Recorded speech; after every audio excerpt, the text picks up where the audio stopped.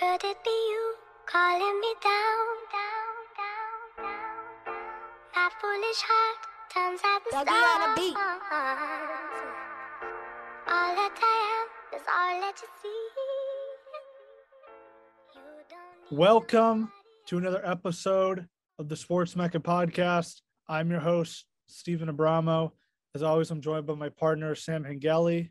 Today, we are breaking down the crazy 2021-22 men's college basketball season so far. To give us an inside look at the sport as a whole, we brought in former college coach and current ESPN analyst and broadcaster, Chris Spatola. Chris, thanks for coming on. We appreciate the time today. My pleasure, guys. Great to see you. Thanks for inviting me on. For sure. We'll really start this college basketball edition podcast by asking you, Chris, what your thoughts on the season so far. It feels like there's been a lot of up and down teams. Feels like there's really not any truly elite team this season. Feels like there's a lot of good teams. Would you agree with that?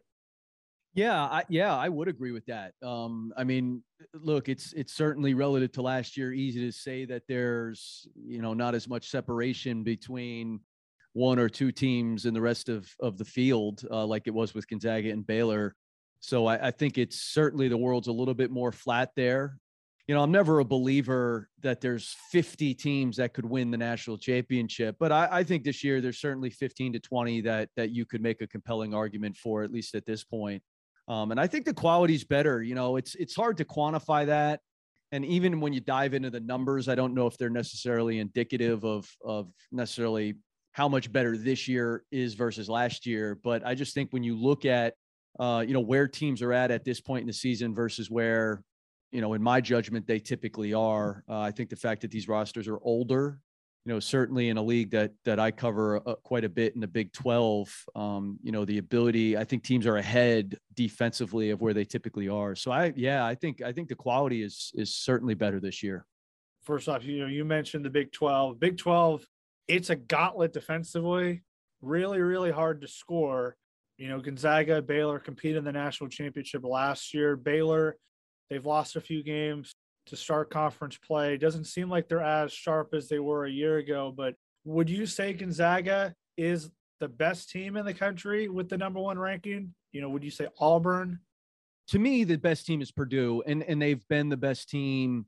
I was up in Bristol during Feast Week, and I said at the time I thought Purdue was the best team, and I'm not saying that here today in January to you guys to confirm my bias. I just still believe that, and I think sometimes when a team loses, we have often a knee-jerk reaction that all of a sudden now that can't be the best team anymore. And I just don't think that. I think they're obviously their size up front is very unique. I think their depth overall, if certain guys aren't playing as well, they've got other guys who could step into that void, and they have a special player. Like I think any good team has to have a special player. And they certainly have a pro in Jaden Ivey. And then you can certainly make the characterization of Trevion Williams and Zach Edey as special as well. So they're really good, but that's not to slight. I mean, I think Gonzaga is obviously going to be there at the end. We saw them in the non-conference and got a pretty good assessment of them. You mentioned Auburn. Like Auburn is a double overtime loss away from being undefeated. They lost down in Atlantis to Connecticut. If they win that game, they're undefeated. And I think we'd be talking about them differently than we have up to this point if they had a 0 in the loss column as opposed to a 1. All those teams you've mentioned, I think, are very good. So I think it makes it this year. It's a lot more beauty is in the eye of the beholder than it was last season. Trevion Williams probably is the best sixth man in college basketball. I mean, I would say every single team would be loving to start Trevion Williams for their team. But, he's coming off the bench and just a really loaded roster. You mentioned Jaden Ivey, Jabari Smith. You said that dominant prospect, dominant figure for Auburn. Give me a team you've been disappointed with. Give me a player that you have been disappointed with this season that you had higher hopes for. Yeah, I mean, look, you can go up and down the Atlantic Coast Conference, to be honest with you. There's a whole host of teams in there that I thought were going to be better than they have been. I think Carolina will continue to get better. But, losing the way they did the other night to Miami was a little bit odd. A team I'm covering this weekend in Louisville has been, I think, disappointing. But, part of that is maybe we project these teams to be better than they really were going to end up being because they've got new personnel and you don't really know how those transfers and new pieces are going to pan out. Take your pick in that Atlantic Coast Conference. I think there's been a host of disappointments in there. But, and as far as players, I mean, there's not really a guy that you could sort of zero in on as being overall disappointing. But I don't know if there's one guy I would pick out as somebody who's underwhelmed. Right. So speaking of, I asked you the question of underwhelming players. Let's focus on players that have impressed enough where they can be in the National Player of the Year conversation. This year, you had Luka Garza last season. I feel this year the depth is much more open. I feel like it's not just one guy you can zone in on. I feel like there's maybe 5 to 7 guys. Johnny Davis from Wisconsin, Ochai Agbaji, Kansas. Maybe if he plays well continually for Ohio State, EJ Liddell. You got Kofi Coburn, Oscar Tshiebwe. Is there another guy that you would throw in the mix for National Player of the Year, or would you mention the guys that I just mentioned as the front runner? Yeah, I think you really did hit on probably all of those front runners. I think, and again, it depends on what you value. Like I think Davis has, first of all, his improvement from last year to this year. I mean, he's a completely different player. He's revolutionized a Wisconsin team that, talk about underwhelming, was very underwhelming last year. Underachieved, frankly, given how old they were and the success they had the year prior. He's really galvanized that team and is that sort of special player that I was mentioning that can have such an impact.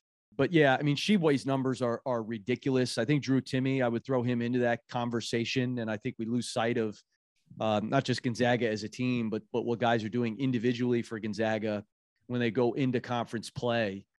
Ochai Agbaji from day one. I mean, the thing that I value, guys, is consistency. And I know certain guys come on at certain points of the season, but one of the things I really value is a guy who's been there from day one. And that's, obviously Agbaji has been that guy. You go back to the first game of the season at the Champions Classic against Michigan State. So I would certainly throw him in there.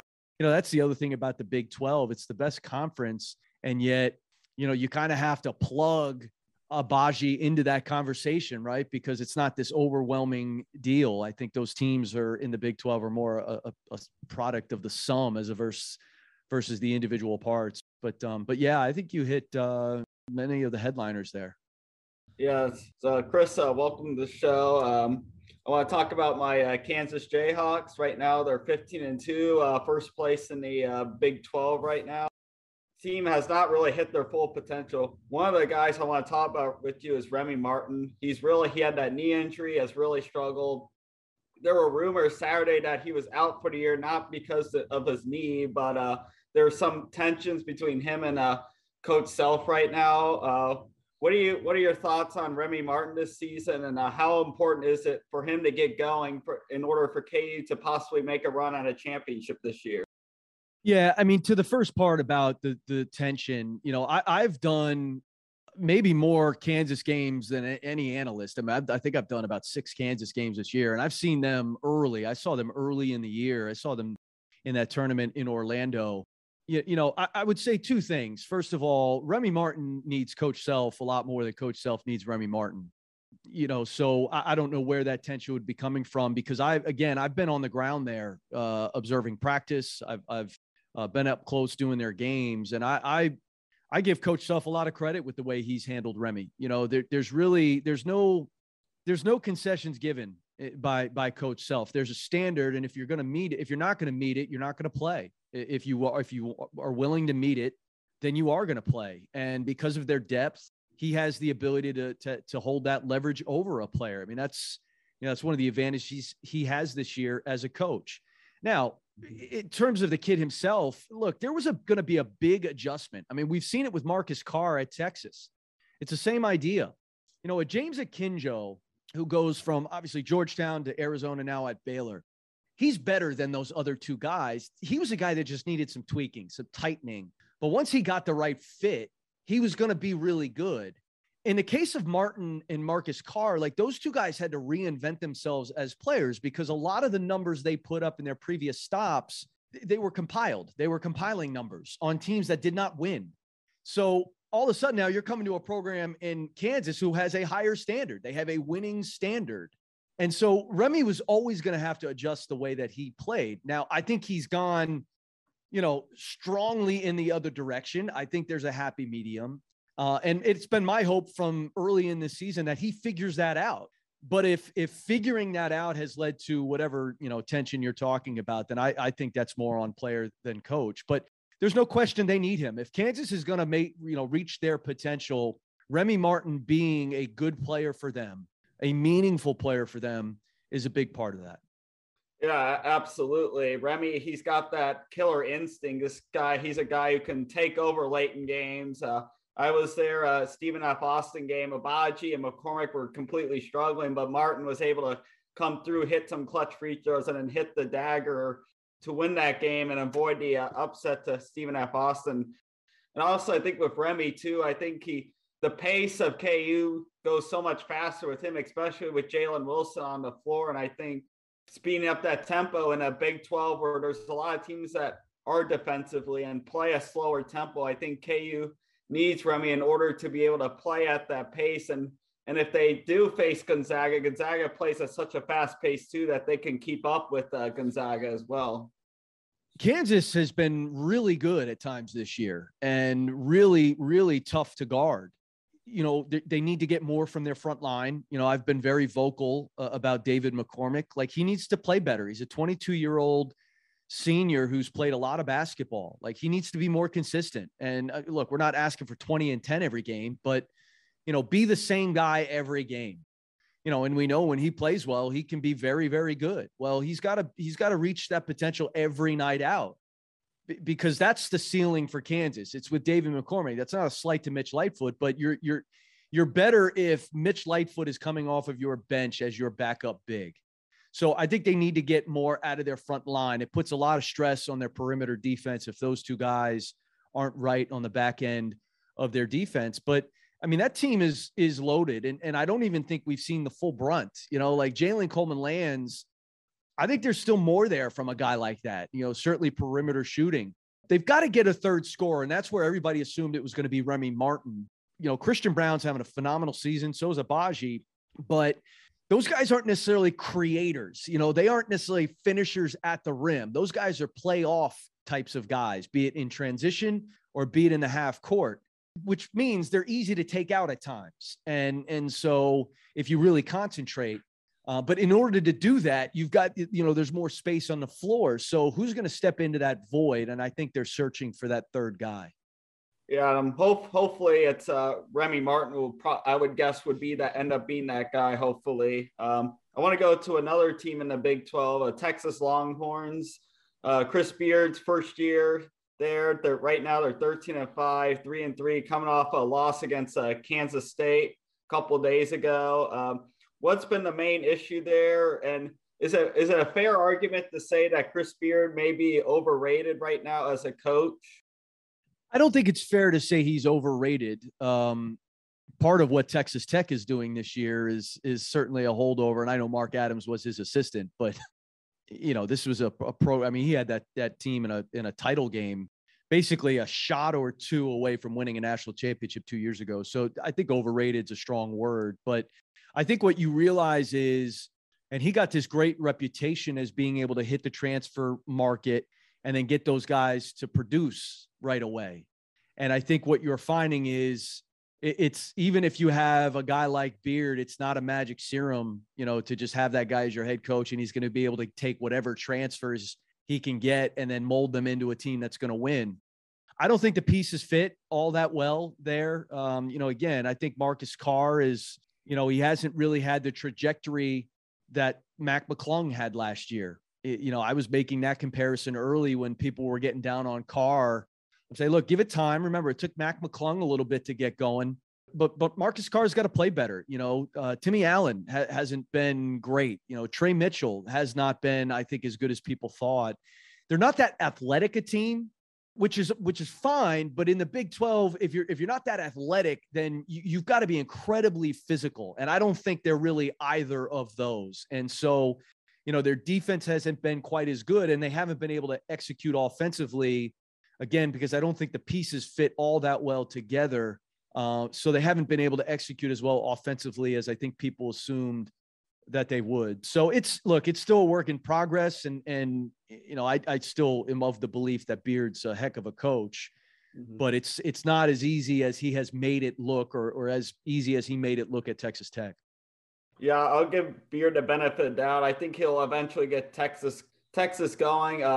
Do you think right now, would you consider Texas being on the bubble? I believe they're going to still make the NCAA tournament, but what seed do you think they could possibly be their ceiling right now? Seeding, it's hard to know. I will say this, the fortune of being in the Big 12 is that you basically have a resume game every night you strap it up. Part of the problem with some of these other leagues is when you don't have a great non-conference schedule on the whole as a league, and some of these leagues have gone to 20 games, the only opportunity you have to improve your tournament resume is by beating the best team in your league. Like, for example, in the ACC, the only real resume win in that league right now is to beat Duke. That's it. In the Big 12, the fact that they beat Oklahoma, they've beaten West Virginia, they don't have a great resume, but they're playing in a league where, again, they're going to be able to accrue even in losses. Like, I was reading something the other day that losing to K-State ended up somehow in some convoluted way giving them a quad one win. So, I mean, that's crazy, and it speaks to the strength of the league. So to answer your question, I don't know what seed they'll end up being, but I am of the belief that they are absolutely still in the mix to be a tournament team. I think that league could get 8 teams in. I mean, 8 out of the 10 teams in a league could play in the NCAA tournament. That's wild to me. Yeah, absolutely. I think 8 can definitely get in, or 7 for sure are guaranteed, but 8 possibly. Would you say TCU would be the last team from the Big 12 to get in right now? Well, probably. K-State, got that win the other night. Yeah, I mean, TCU just beat K-State. I actually did that game. So again, it's so early. It's hard to do the tournament thing this early, but I think K-State, TCU are based on what I've seen of the other teams in that league, I think are probably going to be the two towards the end fighting to get in. Yeah, so my next question, I want to talk about Texas Tech. Mark Adams has done a really good job this year. They're playing really well, arguably the best defensive team in the country and a contender right now for the Big 12. Where is Texas Tech ceiling right now? And do you see them possibly making a deep tournament run this year? I do see that, yeah. I mean, they absolutely pounded Iowa State the other night. The score was not indicative of really how well Texas Tech played in that game. They are incredibly physical. They're very athletic, and they are so connected defensively. They're the best defensive team in the country, in my estimation, at this point. From all the teams I've seen, they are the best defensive team. So there's no question a team that is that good on that end could make a deep tournament run. And the crazy thing, guys, is, they finally have their full complement of players. They played a number of games without Kevin McCullough, who's their heart and soul, and TJ Shannon, who's like heart and soul part B. They played a lot of games without those guys. I mean, they were able to beat Kansas without those guys. They beat Baylor without Shannon, and McCullough was on one leg. And then now they've got those guys back. Shannon hasn't played great yet, because he's kind of working his way back in, but he's only going to get better. So now that they've got their full complement, I think the ceiling for that team is, we haven't even seen it yet. I think they're just scratching the surface. I could not think more highly of that team. Yeah, absolutely. Texas Tech, they really do a good job really packing the lane, and they take a lot of charges. So not just that they're playing good defense, but they're forcing other guys to get in foul trouble too, because of the offensive fouls that end up racking up. And they're definitely a very tough basketball team. So my next question will go to the ACC. I want to talk about North Carolina for a moment. Yeah. North Carolina right now, since the 2019 season. Since they lost to Auburn, they've struggled. Their program's definitely dropped off quite a bit, with Roy Williams retiring recently. Now Hubert Davis there. Right now they're 12-5, which is pretty decent. 4-2, a good spot to be in right now. But it feels like things haven't been the same for North Carolina. In your mind, what's gone wrong in Chapel Hill, and do you see Hubert Davis as the long-term solution for North Carolina? Yeah, I mean, I don't know long term. I certainly think he was a terrific hire. I was never of the belief that they were a top 15 team coming in, for a couple of reasons. I mean, first of all, like, Roy Williams is a Hall of Famer for a reason. You know, he's one of the best to do it in college basketball. You know, you don't just lose a guy and all of a sudden you keep the train rolling. It just doesn't happen that way. It's going to be the same thing at Duke, you know, as well as Duke has recruited this year, and as you know, as loaded a roster as they may have next year, it's not going to be the same. I mean, you don't have Coach K anymore. It's the same thing at Carolina. They changed how they're playing. You know, they used to play two bigs up front and really want to mash you on the glass, and you know, played a lot of high-low, that kind of stuff. They're not doing that anymore. They're spacing the floor, 4 out, 1 in, you know, more of this modern version of basketball. That was always going to be an adjustment.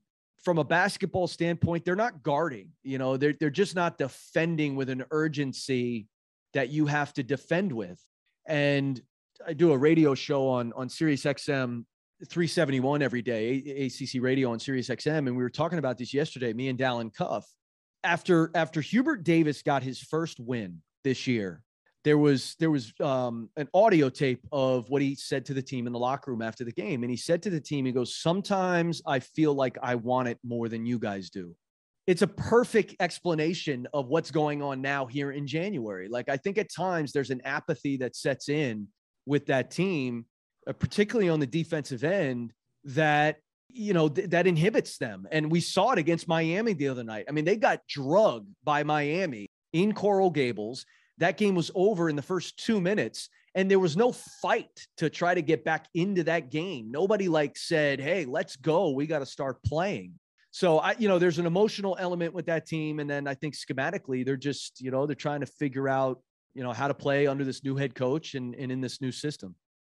Yeah, absolutely.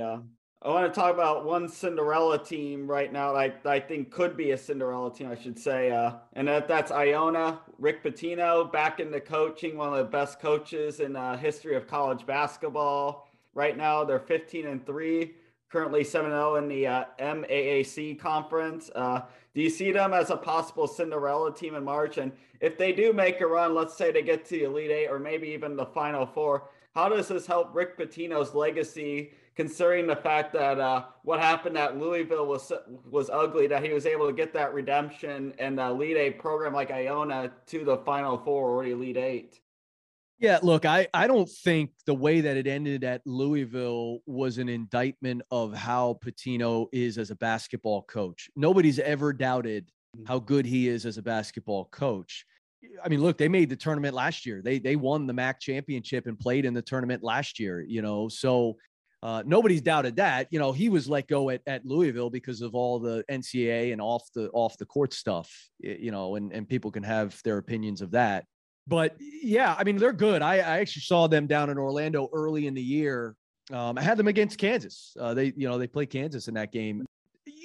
They've got some new pieces too. They had two guards last year, a kid named Isaiah Ross and another one named Asante Gist, who were really ball dominant guards and were really terrific players. And they lost both of those guys, and they were left with a really talented sophomore center, a kid named Nelly Jr. Joseph, who's going to play in the NBA at some point, who's really, really good, having a good season. They got a transfer from Louisville, a kid named Quinn Slazinski. Another transfer, a kid named Tyson Jolly. Again, it's like everybody else. They're trying, I think, to figure out these pieces, and that Rick Pitino system, it's an acquired taste. Like, you don't just pick it up by walking through the doors. It takes a minute to understand defensively what Pitino's doing. They certainly weren't a fully formed product early in the year, but they are starting to play better. I think they're going to win that league. I think they will be in the tournament again. And they're riding, largely on the backs of Nelly Jr. Joseph, who's having a very good year and is a good player. Yeah, absolutely. I would love to see Rick Pitino make a deep run. I've always been a fan of him. I enjoyed those Louisville teams, especially the 2013 team with Peyton Siva, Gorgie Jang, Russ Smith, and Rick Pitino's always been a guy that develops talent. Like he doesn't usually some of his best players, like Russ Smith, for an example, only didn't really play that much as a freshman, and then developed over time that became an All-American. So I think him being at Iona is kind of a perfect fit for him to be able, because he could get like 4-year guys and just slowly develop them and not have to worry about having one and dones. He's a heck of a coach. He's a heck of a coach. And I have, my opinions of what went down at Louisville. I think he left the school with no choice. The decision to fire him, I think most schools would have made the same decision. I wondered, about the decision by Iona to hire somebody like that who had gone out the way he did at Louisville. But they wanted to win. They wanted to win at basketball. And whether or not I philosophically agree with that, if you want to win, that's one of those guys, that is going to do it. He's one of those guys that, he's going to create a program that will win. And he's done that at Iona. Talk about the transfer portal. How has that helped college basketball, and what does that do for the future of the game? I actually think it ends up being good for basketball. And I think coaches are starting to realize that. Now, they may not voice that opinion out loud or at dinner parties, but I think in their heart of hearts, they are starting to understand a couple things. First of all, you can turn your program around pretty quickly. I mean, look what Iowa State has done from last season to this season. That team won 2 games last year, and they're a top 20 team right now. I mean, that's a pretty good deal, if you're a coach, because, under normal circumstances, when you had to go to the high school market, it was a much longer slog to turn a program around. The other thing I think that the sport is realizing is you can get a fan base back pretty quickly. Like the buzz that it is generating both in season, but also out of season. One of the things at the NBA, nobody cares much about the regular season anymore, but everybody loves free agency. And, hot stove baseball has always been a commodity. It's always been something that people tracked and love to follow. My big thing is we got to keep good players in the game. And if that means a player has to transfer as opposed to leaving to go to the NBA before he should, then let him transfer. Let's keep him in the game. And, now you get a fan base like an Iowa State that is a great fan base, but the program hasn't been good. College basketball is better if that program is good. You know what I mean? And so that's where I think the transfer, we're so cynical about it. And I do think there's a cultural conversation to be had. Why are younger people transferring more? Why is this happening? That's fine. Let's have that conversation. But don't conflate the cultural part of this with the strategic part of it and with the entertainment part of it. Because I think there's something to be said in the positive in both of those areas. And I think coaches are starting to come around to that position. Yeah, absolutely. I do like the transfer portal. I think it makes the game a lot more exciting, and it helps you build your teams a lot quicker. And also, like, sometimes you get these like freshmen that come in, and like some of these guys who are one and dones, you don't know what you're going to get from them most of the time. At least with the transfer portal, you've seen some guys play in the college game, and they have that experience of being in college basketball, and it might be easier to tell which guy you're going to get sometimes, in my opinion. Yeah, no question about it. And that's why I think the other part of it is, coaches going after guys who fit their programs and identities. It's not just going in there and finding, and that's where Remy Martin's a decent example. Like, I think Coach Self went in there and he took some of the best available guys, be it a Remy Martin or a Jalen Coleman Lands or a Joseph Yesufu, as opposed to some other coaches who are going in there and saying, okay, what guy fits what we are trying to do here? And I think we're starting to see more of that philosophically from coaches. The transfer portal is a great also just way for players to develop. We've mentioned Candace a few times, but, I'll mention it again. Quentin Grimes, former Jayhawk, ended up getting drafted in this past draft, I think that was his ability to go and develop his game at Houston, I think was able to really improve his draft stock. If he would have had maybe the ability to play as a top pick or really a go-to scorer at Kansas, because it just didn't work out after his freshman year. But when he went to Houston, he was really able to really take his game to the next level. Chris, do you have any other bold predictions? Anything that you want to say about college basketball, the sport of college basketball, before we let you go? No, I'm not a bold prediction guy. I think it's been a really, really entertaining season so far. You know, the thing I'm interested about is sort of how these conference races unfold over the course of the month of February. And the one thing about college basketball, guys, I know you know this, you know, it's unlike college football. It's a sport where you can get better by losing. And so I think we're going to see some teams in the month of February who have learned from some of these early losses and get better. I mean, it happens every year. So it should be a fun end to the season. Well, one last thing I was thinking of for you, as a broadcaster, how does it feel broadcasting these games with fans back in the stands, and then, last season, all you saw were there were teams that put fans, but most of the season you had cardboard cutouts. So just talk about a little bit of the differences of that and just how it feels to see people in the stands again. Yeah. And I would start, just from a broadcasting standpoint, we did a lot of games at home last year. I was in my basement calling games. So first and foremost, it's great to just be back out on the road in buildings, talking to coaches in person, seeing players up close, being courtside. There's a lot you miss not being courtside. So to be back in buildings as a broadcaster has been terrific.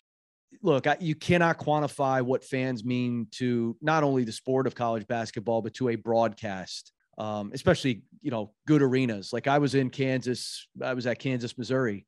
That was the loudest. And I coached at Duke. So I've been in a lot of games at Cameron. I've been in a lot of loud games. I've been at Carolina, Duke, some hellacious games. Building is loud. That Kansas, Missouri game I was at this year might be the loudest venue I've ever been in. It was phenomenal. And you can't quantify that. It just, it speaks for itself. And so to, not just have it for the sport, for fans to get back in buildings, to see their teams, but for these broadcasts, to have that natural sound, that crowd sound and have it be not piped in this year it's been pretty awesome. Chris, do you have any social media accounts that you like to promote? Yeah.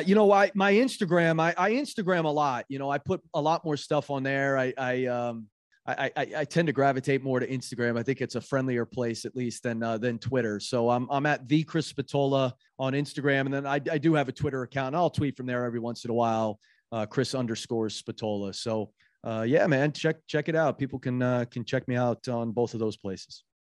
Chris, before we let you go, we've asked Kyle Guidas, we asked Scott Pollard this question. If you had to give one advice, words of wisdom to any hooper out there, whether they're trying to make their varsity squad, trying to get a college scholarship, or maybe even make it to the pros, what advice would you give from your playing experience to that person?